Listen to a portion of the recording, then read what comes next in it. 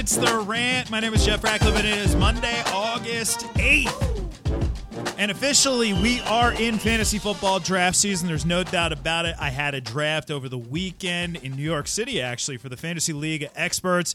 That was a fun one for sure, and maybe you haven't drafted just yet, but the time is now, man. The time is now. So today on the show, as you can see from the title, we're going to break down a team preview for the Ravens and the Bills, get you set up there. A lot of interesting players on both of those offenses.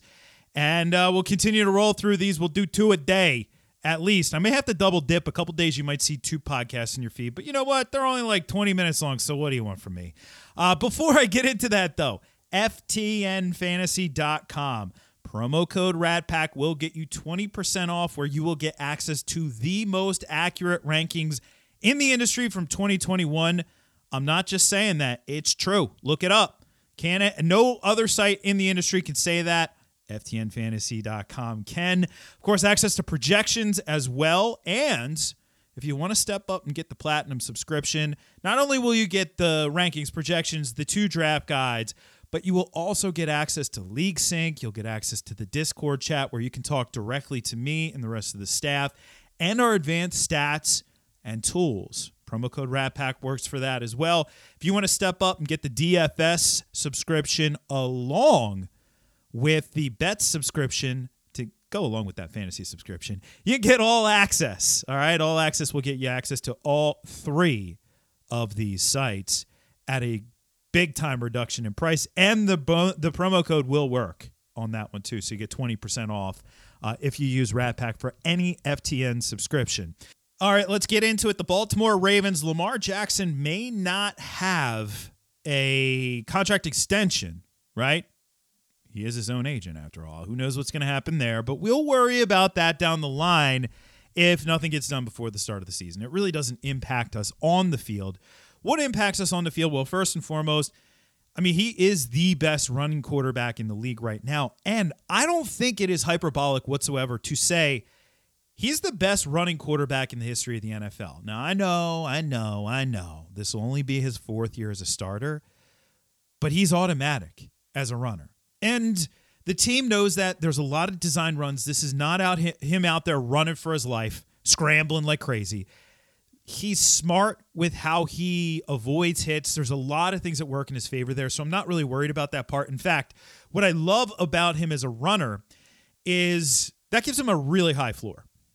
It does. And the team is expected to lean more on that. They're expected to look more like they did in 2019 than maybe they did in 2021, which is a good thing for Lamar Jackson. Now, in 2019, he threw 36 passing touchdowns, which was extraordinarily efficient. I would not expect that efficiency, but let's be clear. He's a top 5 fantasy quarterback on my board. Now, if you went over to ftnfantasy.com and you read the draft strategy article that I put up, the Fantasy Football Draft Strategy Guide, where I break down all the strategies you could use and then how to use those strategies and the strategies that may not be the most advantageous as well, right? Well, one of them is drafting a quarterback early. And that is true in a Superflex league. It's true in a 1-quarterback league. And unfortunately for me, Lamar is going to be drafted too early. But we can get access to Lamar with 2 other guys in the passing game. So let's start with Mark Andrews first and foremost, because he's coming off of a year where he did something rare. He finished higher than Travis Kelce in fantasy scoring. Not many tight ends can say that over the last several seasons. He is one of the very few.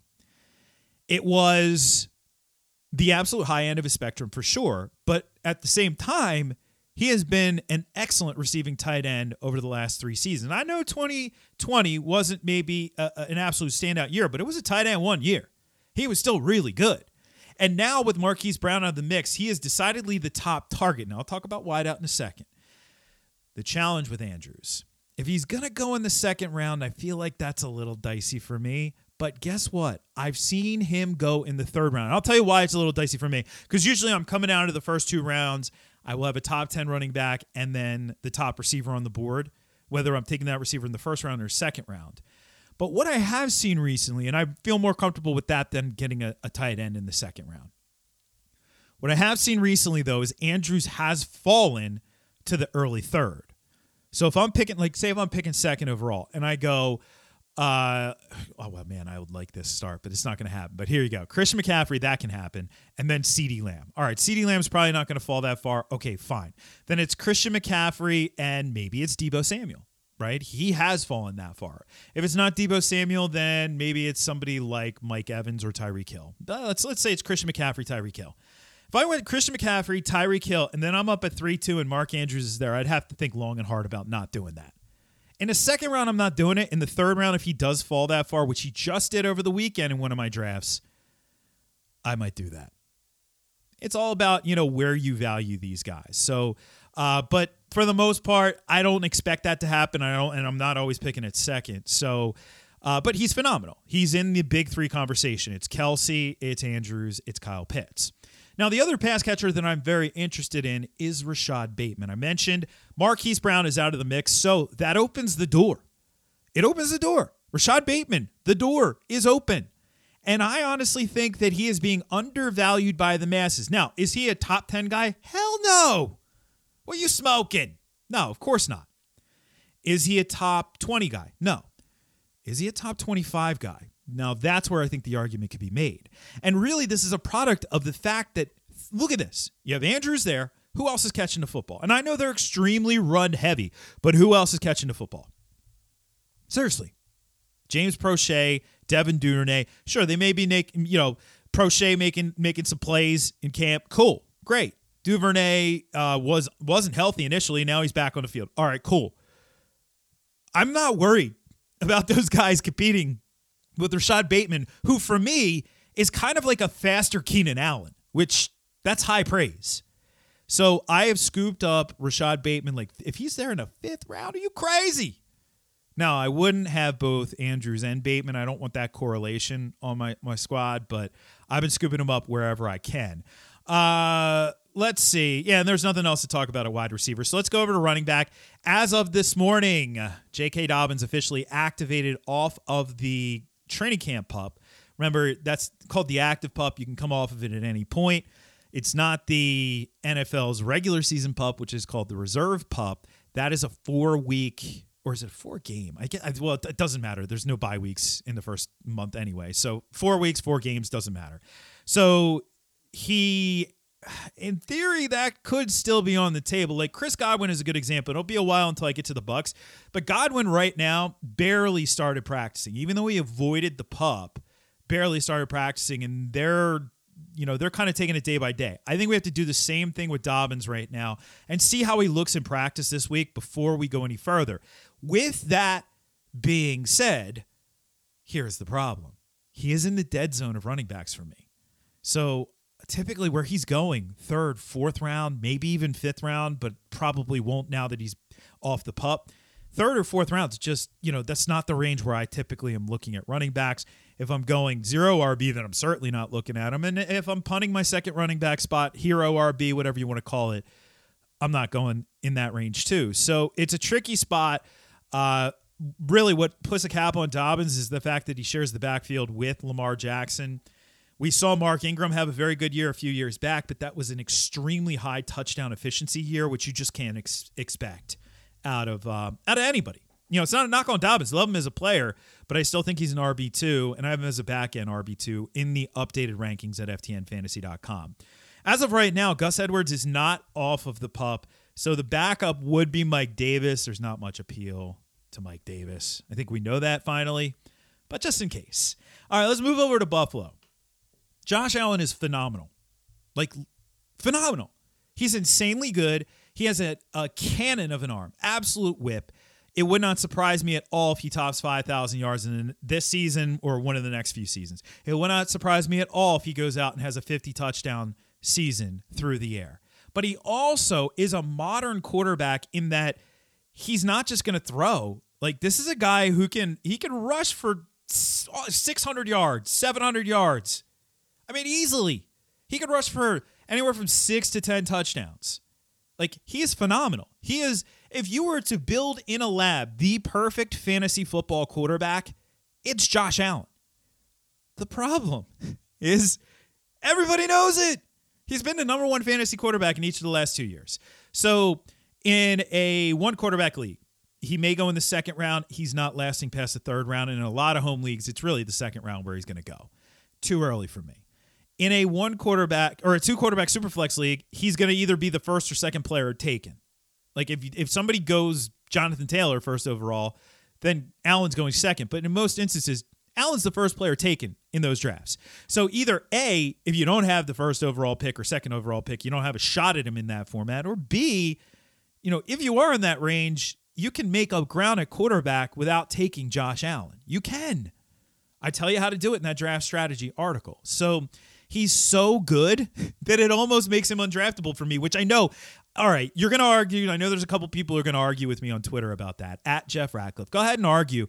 But what I'm saying is it just doesn't fit in the strategy, and it sucks. I hate that. I really do, because I love Josh Allen. Now, I am lucky I have him on one dynasty roster, so I at least get a piece of Josh Allen that way. And you better believe that in best ball, I'm at about 35% exposure on Josh Allen. I drafted his rear end a lot. So I have that. There's ways to get exposure to players without having them in redraft leagues. So there's that. But yeah, that's where I am on Josh Allen. Here's like I said with Lamar though, we can get a piece of Josh Allen without having Josh Allen. And the easiest way to do so is either you're picking in like the early second and you draft Stefon Diggs, or you take Gabriel Davis and you're going to take him several rounds later. Like I'm ranking Davis at 27 among wide receivers. So, we're about like fifth round value on him, which is fair. I would take him in the fifth round if he's the top guy on my board at wide receiver. No problem taking him there. Davis is unproven. Diggs is proven. Triple-digit catches each of the last 2 years, double-digit touchdowns last year. He is the clear-cut number one receiver in one of the most explosive offenses in the league. So no worries about him. Davis, unproven, right? He's been the number 4 in each of the last 2 years on this team, the number 4 receiver. Now he's moving up to the number 2 spot. Yes, we do know what his ceiling looks like because he showed us in that Kansas City playoff game last year where he accomplished the Al Bundy-like feat of scoring 4 touchdowns in a single football game. Incredible. The upside is there. But what does he look like in this role? Now, I'm not saying bad, and I'm not saying good. What I'm saying is these are questions that we should ask when we evaluate players. Sometimes at this time of year, fantasy drafters tend to see all the upside and ignore the downside. We have to put it all into the formula when we evaluate players. So that's why I'm ranking him where I have him. He's a front-end wide receiver 3. In that, I'm not saying I think he's going to finish as the number 27 wide receiver. This dude could be top 15. He could also be outside of the top 40. Like that range of outcomes is all baked in to his ranking.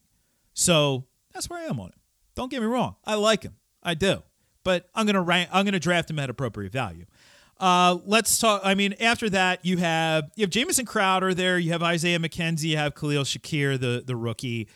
McKenzie's getting some buzz. It would not surprise me, though, if there's a little bit of a kind of a committee as the number 3 target. It'll sort of bounce back and forth between McKenzie and Crowder if Crowder can stay on the field.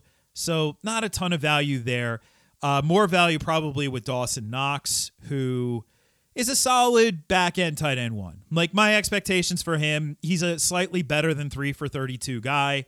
I actually have him projected basically as a 3 for 32 guy, but the benefit to him is he could score 6-7 touchdowns. Remember, 3 for 32 guys, they are guys who are going to frustrate you. If they score 6 times, that means there are 6 weeks in the season where they are good fantasy options and 11 times in the season where they're not.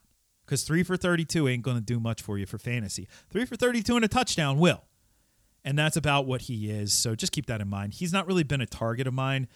He's after the tight end wheelhouse, and he's before the upside late round tight end guys. So that's where I am on him. Backfield. All right. So they drafted the rookie James Cook, who is very similar to his brother Dalvin Cook, except just a little slighter in terms of his build. So he profiles more as a passing down back.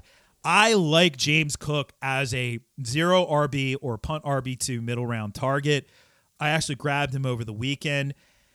Passing down chops for sure. He kind of, honestly, it's like, yes, he looks like his brother, but in a lot of ways he reminds me of Alvin Kamara coming into the league. That's the vibes I get off of him. So I'm willing to take that shot. We know he's going to be using the passing down situations from the gate. Sean McDermott's already raved about that. The question is, will there be more? Now, I don't expect him to be a 15 to 20 carry a game guy, but if he's like a 3 to 5 carry a game guy, there's a big difference than if he's like an 8 to 12 carry a game guy. I don't expect that right away, though, because as of now, it seems Devin Singletary would be the early down guy, and somehow Zach Moss is holding on by a thread to the number 3 job. We saw what Singletary was able to do down the stretch last year, but I'm not going to get too carried away with him. Yes, he may have helped you on your way to a fantasy championship, but his overall fantasy profile is capped. Like, the team has made it abundantly clear that they do not want a 3-down back in that backfield. They want the work distributed, and that's why at first they tried to sign J.D. McKissick, and that didn't work out. He ended up going back to Washington. Then they signed Duke Johnson, all right, whatever, and drafting Cook. Cook is going to have that role. So that means, what are you expecting from a target basis for Devin Singletary? Right now I have projected at 30 targets, 23 catches. That's just not enough. So, yeah, I mean, if I had my choice right now, I'm drafting. I did this weekend. I took Cook over Singletary because I would rather draft for the ceiling. So that's kind of where I am with that. All right, so there you go. Ravens and Buffalo Bills. Up next, we'll do the Carolina Panthers and the Chicago Bears. Some interesting teams, maybe not the best teams, but even on bad teams, there's plenty of fantasy potential. Remember, you can follow along with me on Twitter. I'm at Jeff Ratcliffe on Twitter. And head on over to ftnfantasy.com. Sign up now for a subscription and use that promo code RATPACK, RATPACK, for a 20% discount. Use it, man. Abuse it. Use the promo code, man. All right. I will catch you on the flip side for another edition of the Pod Team Previews. Roll on, baby. I'm Jeff Ratcliffe, and I'm out.